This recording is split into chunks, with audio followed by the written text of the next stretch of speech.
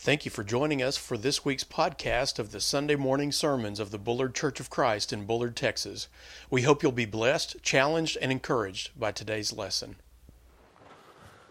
Good morning. It's so wonderful to be together in worship this morning, in fellowship, study God's Word. It's always nice to be together. You know, sometimes our bodies don't feel like getting up and going to worship, but we always are blessed when we do so. We're always blessed by God when we do so. And so we're so very thankful for you being here, your presence this morning, our members who are faithful and dedicated and serve here at this congregation.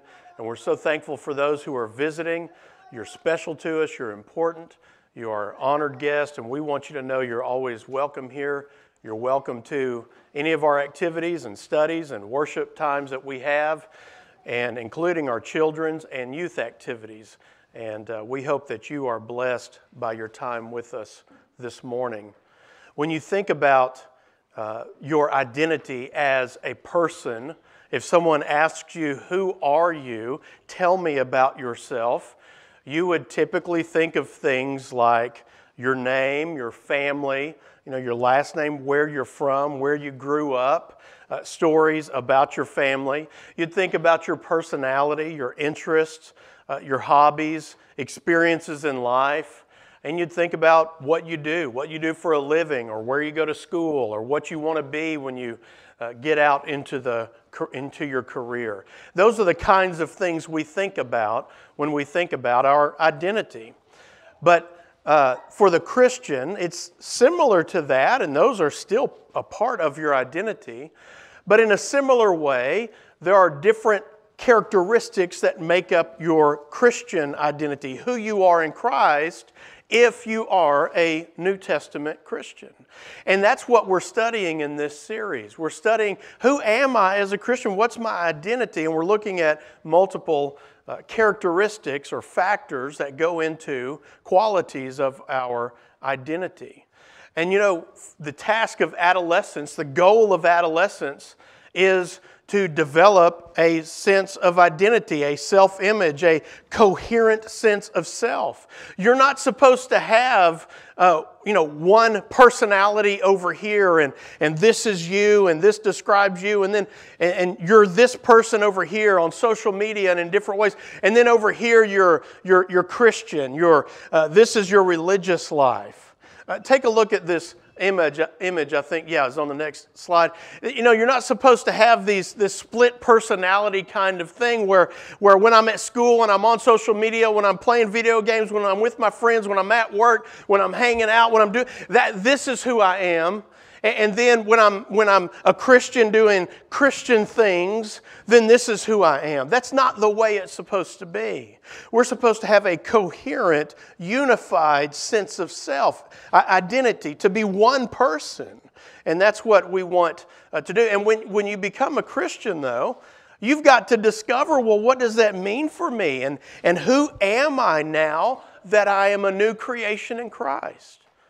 And I hope that this series helps you develop that coherent sense of self, not only with who you are just as a person, your personal qualities, but also in who you are as a Christian, and that those meld together. And so in this series, we've so far looked at who you are in Christ, your Christian identity as a new creation in Christ. And then last week we looked at you are God's child when you're in Christ. A Christian is a new creation, and a Christian is a child of God. And today we're going to look at a Christian is a priest of God. You are His priest. Now turn with me to 1 Peter 2 and verse 9. 1 Peter chapter 2 and verse 9. In fact, you'll hear several qualities or characteristics of a Christian here.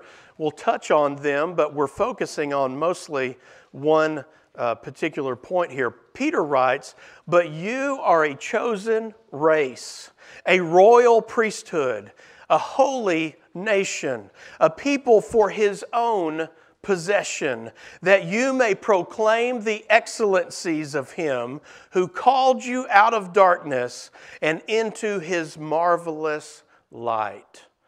Peter says a lot about our identity as a Christian in this one verse. Let's zoom out a little bit here to make sure we get some context real quick leading up to this verse. And look at verse number 1 of chapter 1. Peter tells us who he's writing to. He's writing to the scattered and persecuted church of his day. Nero, the evil Nero, was emperor at this time.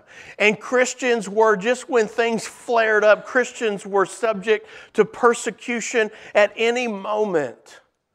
And so they knew what persecution was like. And these were mostly Gentile Christians, some Jewish Christians, but of different ethnicities. And they had been persecuted and scattered because of their faith in Jesus, because of their identity, because of who they worship. And so Peter is writing to them in the area of Asia Minor for them to receive this letter. And he wants to encourage them to remain faithful even though you're persecuted for your faith. And he reminds them, as we're going to see, he reminds them of who they are. There's such a reminder of our identity in 1 Peter, as well as a call to action. Look at verses 3 and 4 of 1 Peter 1. Peter reminds them of their blessing and their identity as children of God, that they have been, Peter writes, born again to a living hope through the resurrection of Jesus Christ from the dead. We talked about that in class this morning. To an inheritance that is imperishable, undefiled, and unfading, kept in heaven for you.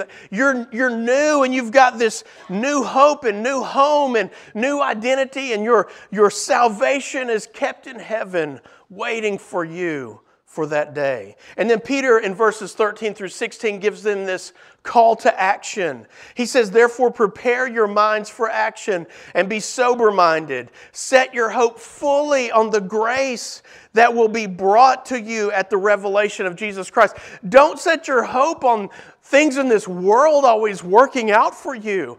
Don't set your hope on the fact that on not ever being persecuted, on never having any struggles. There's no hope in the things of this world. Set your hope on the things that are above.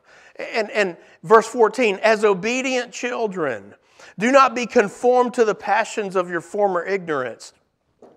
But as He who called you is holy, Peter says, you also be holy in all your conduct. Remember that word holy, that Peter's already introduced that into this letter to these Christians. He says, you be holy in all of your conduct, since it is written, and he quotes from the Old Testament, God's commands, you shall be holy, for I am holy. Then in verse 23 of 1 Peter 1, he reminds them again of their identity. And he says, since you've been born again, we've heard that already, he repeats it. You've been born again. That goes back to John 3 and 5, where Jesus taught Nicodemus about baptism, being born of water and the Spirit.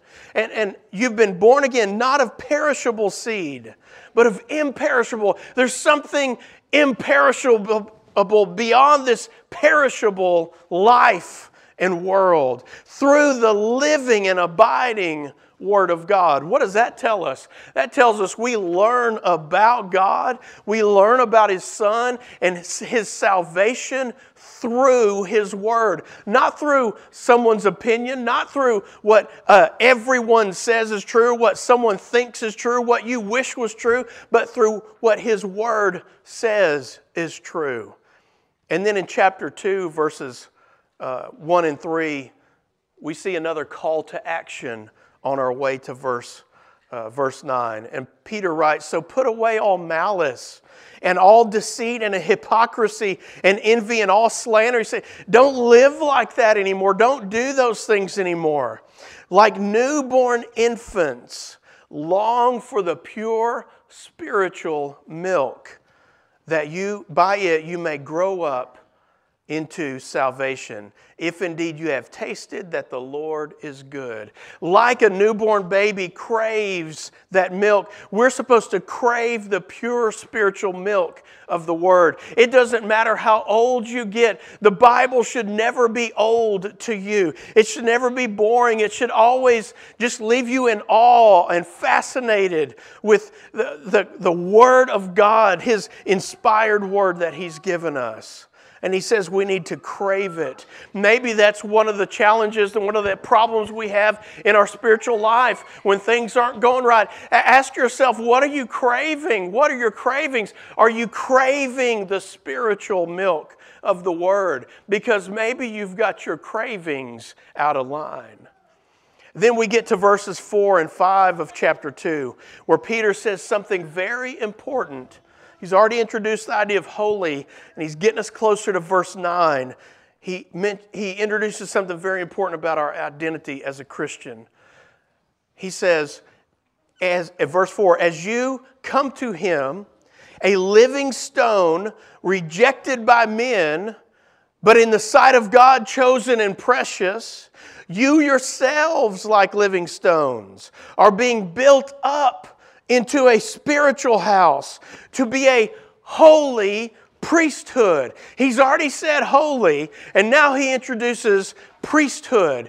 And those who were especially Jewish Christians, they understood priesthood going back to the Old Covenant, what we call the Old Testament, in the law of Moses. You've been built up into being built up into a spiritual house, a holy priesthood, to do what? To offer spiritual sacrifices acceptable to God through Jesus Christ.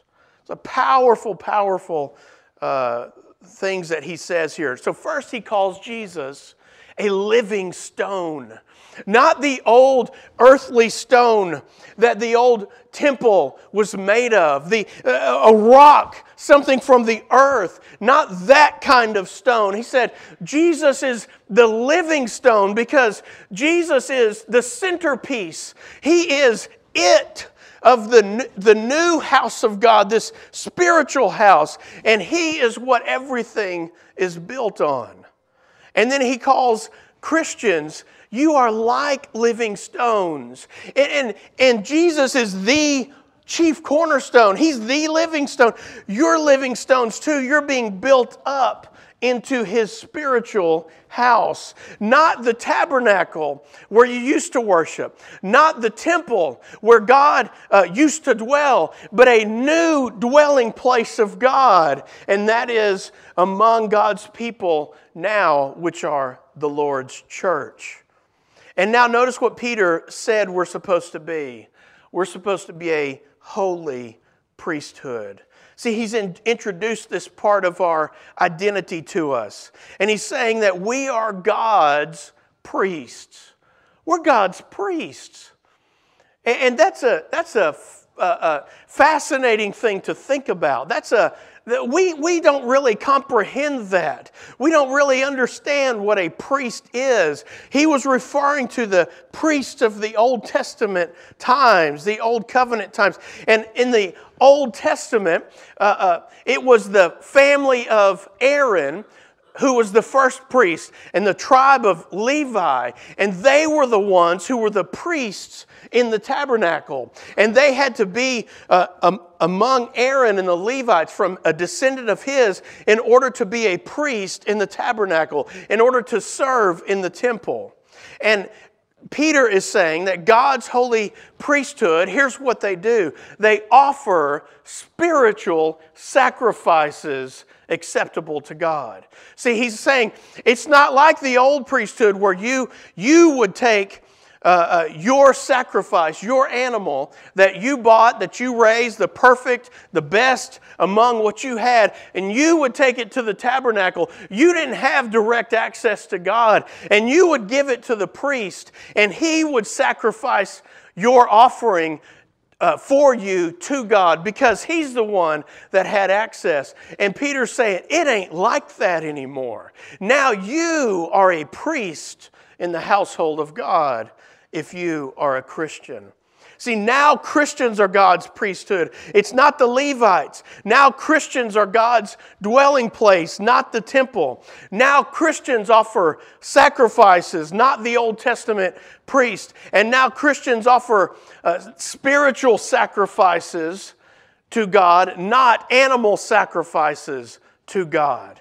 There's a big difference here, but it's important to see how one progressed into the other. How who we are now came out of who God's people used to be. Now look at verses 6 and 8 of 1 Peter chapter 2.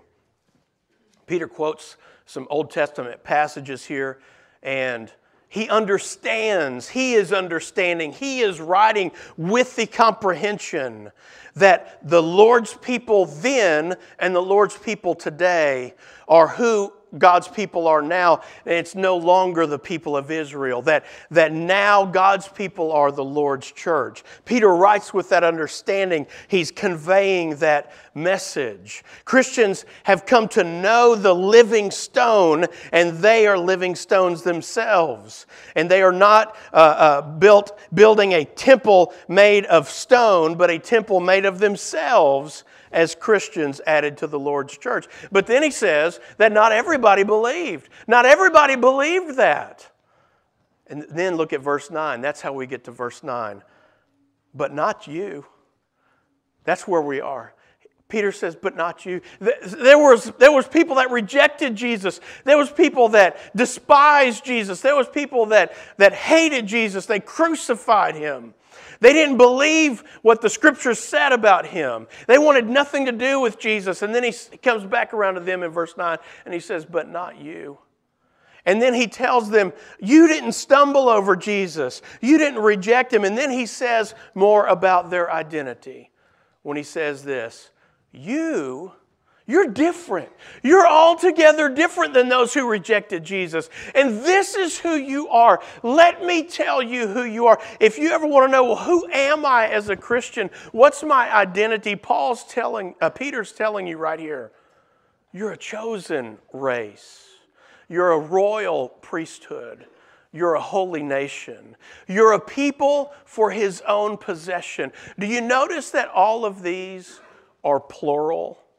See, he's not saying you're some priest where you can go to school in the morning and you can walk around like a priest and everybody has to treat you differently. You can walk into Brookshire's and everybody should part ways and let you through and let you in front. He's not saying you individually are so magnificent and royal. That's not what he's saying. You're not of English royalty or something. He's saying, the church, you're God's royal priesthoods. And you're only royal because the king is royal. You share in His royalty, in His blessings, because you're in His kingdom. You're in His spiritual house. Peter goes back to the Old Testament again. And in Exodus 19, 5 through 6, is where we find this originally spoken. And it's when God spoke to Moses on Mount Sinai. And He says to them, now therefore, if you will indeed obey my voice and keep my covenant. And He's telling Moses, you go tell the people this.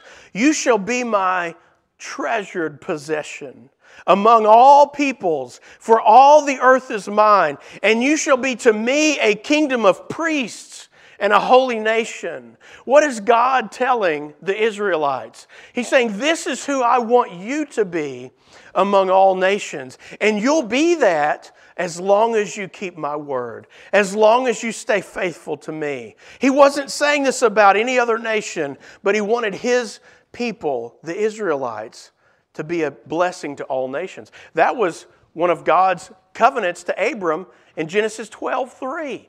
You will be a blessing. Your people will be a blessing among all nations. And so Israel was supposed to be the priesthood, the servants of God, sharing His love, the knowledge of Him, His word to all other nations.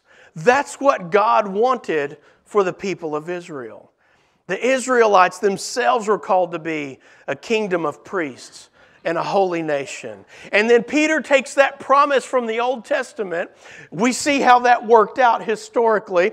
But God's ultimate plan wasn't even that, but to lead us to point us to His church in Christ. And Peter takes that passage all the way back from Exodus that God said to the Israelites, and He says this applies to the church today because you're God's people today. And this is who you're supposed to be among all other nations. Can you hear Jesus say, but let your light shine among men, that they might see your good deeds and glorify your Father in heaven? That's what Peter is saying. And so we have to ask the question, for what reason does God call us a chosen race, a royal priesthood, a holy nation, God's own possession? Why does He do this? Well, at the end of verse 9, He tells us. Look there at the end of verse 9.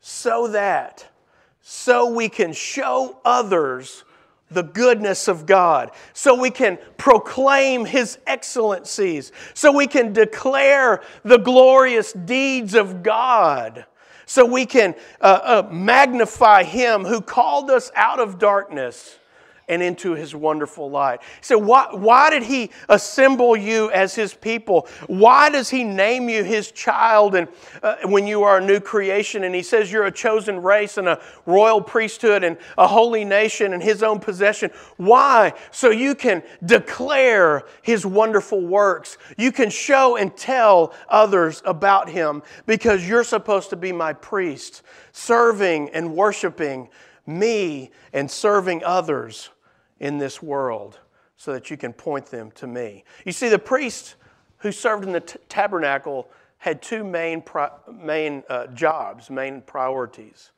First of all, they had access to God. This was one of their roles, one of their privileges. They had direct access to God through the curtain that no one else could go through. And they had rules they had to follow to get through the curtain. And it was only on certain times and certain ways.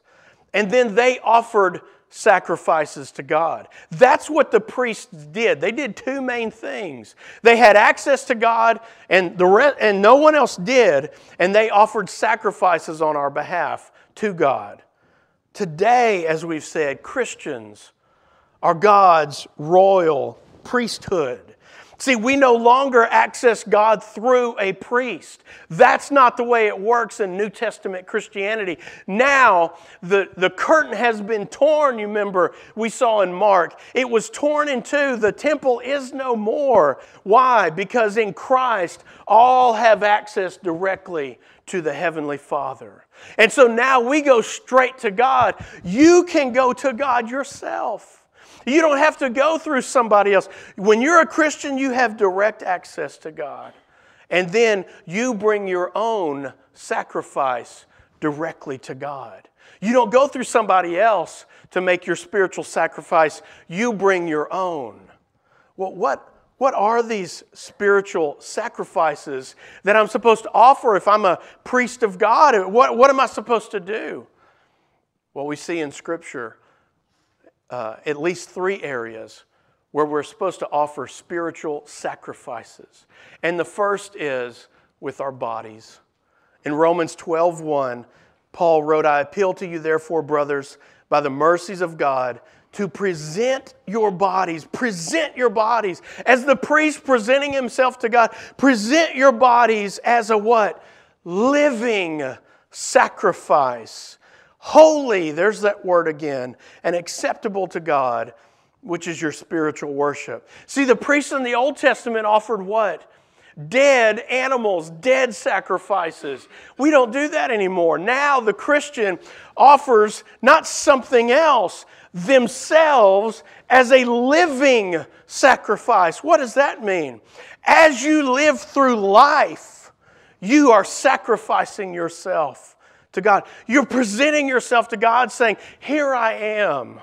I serve you. I'm the sacrifice for you. And that's why you make different decisions in your life. That's why you don't do what everybody else does. That's why you say no to some things. That's why you don't always follow the crowd. That's why you make the choices you make, because you're offering yourself, you're presenting yourself to God as a living sacrifice. And we hardly understand the word sacrifice in America today, do we? And that's exactly what we're supposed to do. It doesn't mean you can't have fun, can't have things, can't do. That's not what he's saying. But I sacrifice myself to live holy and acceptable before him. Why? Because of who he is, what he's done for me. Next, we see in 1 Corinthians 10:31, before I get there, Paul says, whatever you do, do all to the glory of God. That's what a living sacrifice is. Whatever I do. So you think about, I want to go do this. I feel like doing this. This is what I'd love to go do this. Ask yourself, is it going to bring glory to God? And then in whatever you do, you say, well, I just go to work. That's all I do is go to work and go home. I just do chores. I just do all these kinds of, look in my life. How am I? And God says, whatever you do it all to the glory of God. So tomorrow you walk into that workplace and open the door and you say, I'm here to do what I do at work for the glory of God. I go into school for the glory of God. Wow, how would that change our lives? Now next, let's look at, I gave you a false alarm earlier. Look at the next one. Here's the other spiritual sacrifice that we give. We give our praise to God. The Hebrew author wrote in Hebrews 13:16, do not through him, and then let us continually offer up a what? Sacrifice of praise. Through him, then let us continually offer up a sacrifice of praise to God. That is the fruit of lips that acknowledge his name. What have we been doing this morning as a part of our worship? We've been singing with the fruit of our lips only. And we've been offering up a sacrifice of praise to God. That's what you're doing when you're singing. So when I come to church and I'm not singing and I'm not engaged in the worship, or I'm at Youth Devo, or I'm at somewhere and I'm not engaged in singing, then I'm sitting there saying, I ain't giving you nothing, God. I don't have a sacrifice for you. I'm coming without a sacrifice, because the Hebrew author said we're supposed to do this continually. Well, we can't just sing all the time. I think on the job, your coworkers might get tired of you singing, and for some of us real quick, tired of us singing all the time. So there's other ways we can offer God a sacrifice of praise with what? The fruit of our lips. How so? In the way that we talk to others, the way that we talk to our friends, the way that we talk to other people that we don't know, the people that are around us, people we don't like. In every way that we use words, we can offer a sacrifice of praise with the fruit of our lips. Ephesians 5:19 and 20, Paul talks about when it comes to singing, he says, sing and make melody in your hearts to God, giving thanks. Now, the third way is we offer good works. We offer good works. Look at Hebrews 13:16, the very next verse. Do not neglect to do good and to share what you have, for such sacrifices are pleasing to God. The author here says, when I do good and I share what I have, these good works are a sacrifice to God. See, some people just want everything for themselves and they don't want to share. And God is saying, the Bible is saying, when I do good works, when I serve, when I help, when I encourage, when I go see that person, when I call that person, when I check on that person, when I go meet somebody new, when I encourage a person and do a good deed for somebody, I'm offering a sacrifice to God through my good works. Now, another thing that we see is Paul in Philippians 4:18, He says, he associates this sacrifice of good works also with our financial giving. Because he wrote that their offering was a fragrant offering, a sacrifice acceptable and pleasing to God. So that's part of the life of a Christian, is I'm giving a sacrifice towards the work of God, and that is pleasing to God. So when I look around and I'm just looking for, oh man, I think I've got, I think I got 42 cents here. That's not, when they offered sacrifices in the Old Testament, it took some effort to get the best goat, the best sheep, whatever it might have been. It took effort. They thought about it. We need to think about when we give, whether it be financially or in any way, in service to the Lord. A sacrifice means we've thought about it. And it matters to us. We feel it. We're engaged. Sometimes it's easy to just do this, and it's not even a sacrifice. What can we do that's a sacrifice when it comes to our giving in every way, in the way that we give and serve and do good deeds for others? Let me close. The reason that priests today, the Lord's church today, want to offer these spiritual sacrifices to Him is because He saved us out of that darkness and brought us into His marvelous light. And it's because of that we say, my life is yours. That's why Paul said, for me to live, it just is Christ. That's what he means. And I want to ask you a question. If you are a Christian, are you offering God these sacrifices? Are you living as a living sacrifice to God? Praising Him with the fruit of your lips? Are you giving Him the sacrifice of good works and giving in multiple ways? And if you're not a Christian, according to what we read in the New Testament, why won't you give your life to Christ today? Why won't you at least start considering it? At least say, I need to be open to that. I need to study. I need to pray with somebody. I need to take a step forward in that direction. If you're not a Christian today, we want you to be a child of God, a new creation, and among His royal priesthood and holy nation and chosen race, and among His people who are His possessions. We want you to know that life in Christ. If we can help you this morning, we invite you to come forward as we stand and sing. We thank you again for listening today. If we can answer any questions for you or serve you in some way, please reach out to us.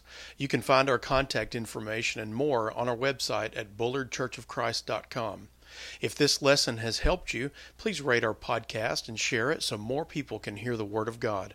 And please come visit as soon as you can. We meet on Sundays for class at 9 a.m., worship at 10 a.m., evening worship at 5, and Wednesdays at 6:30 p.m. God bless you.